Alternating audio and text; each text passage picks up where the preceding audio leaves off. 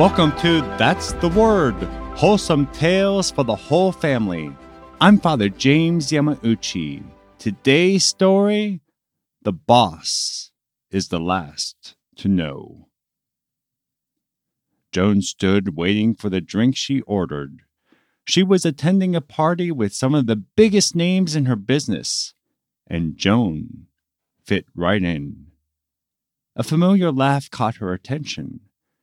She turned and saw her dear friend conversing with a colleague as he made his way toward Joan. The quintessential professional was respected everywhere he went. Joan grabbed her drink just as he approached her. Neatly dressed in a coat and tie, he embraced Joan and asked, "How are things going for you?" "Actually," Joan sighed, "I am a bit frustrated right now with your company." Her friend's face changed from jovial to confused. Joan realized that her friend did not know what she was talking about, so she spelled it out.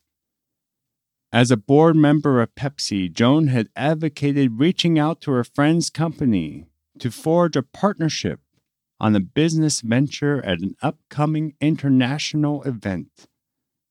Pepsi had committed to be a major sponsor, and Joan knew that her friend would be just the person to help realize her dream to honor the children of the world. However, she concluded, "I recently learned that your company declined our offer." Joan's friend was startled and quickly responded, "I assure you that I was never consulted." He did understand why his company declined. He explained that his company was already under enormous pressure with a full workload, and there was no time to begin a new project, especially one that would be due in 9 months.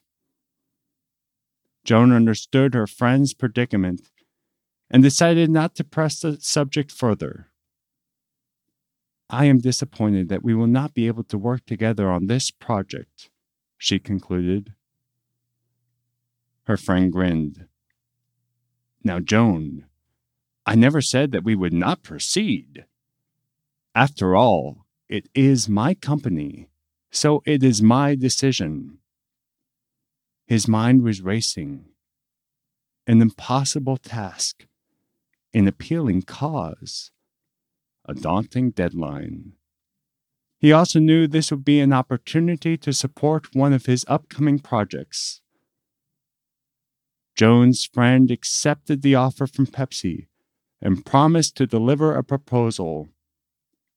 Initially, both Joan and her friend encountered skepticism from their colleagues, but they were not deterred.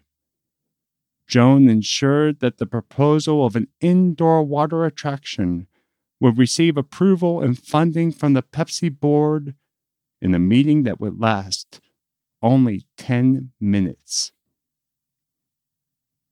The Pepsi Pavilion at the World's Fair in New York had the biggest hit among 140 pavilions over a site of 646 acres.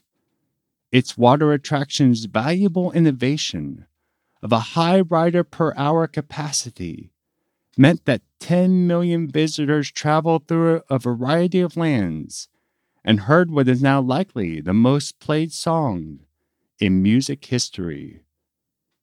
This was all made possible by a conversation at a Hollywood party in which actress Joan Crawford shared her dream to honor the children of the world, and her friend, Walt Disney, overcame all the odds and granted Pepsi's wish of sponsorship ambitions with a boat ride demonstrating that, after all, it's a small world. And for this week, that's the word. So the New York's World Fair was very good for Walt Disney. It allowed him not only to have this ride, It's a Small World, but there were other rides that he was responsible for and allowed him to develop animatronics even further because now he had money from sponsors. And as we alluded into the story, he was making preparations for a whole new theme park in Florida, which will be known as Walt Disney World. But very fascinating, it's a small world. The original name for the ride was The Children of the World. And the idea was it would be a boat ride where there would be a song that would be made up of essentially all the different national anthems. But they realized that would not work. There wouldn't be harmony in that. So the decision was to enlist the Sherman Brothers, very famous for their work in the Walt Disney Studios, to come up with the song. And they came up with a song called It's a Small World. And Walt Disney loved that song so much that he changed the whole name of his ride so that we know it today and we know that song, It's a Small World. If you enjoy That's the Word, please share the word. Visit our website, sonsofthunderrock.com, to see the story extras for this story, The Boss is the Last to Know, or you can see pictures of Walt Disney and Joan Crawford on It's a Small World. You can also go to sonsofthunderrock.com for our email and our social links if you want to get in touch with us, send us story ideas, or give us feedback.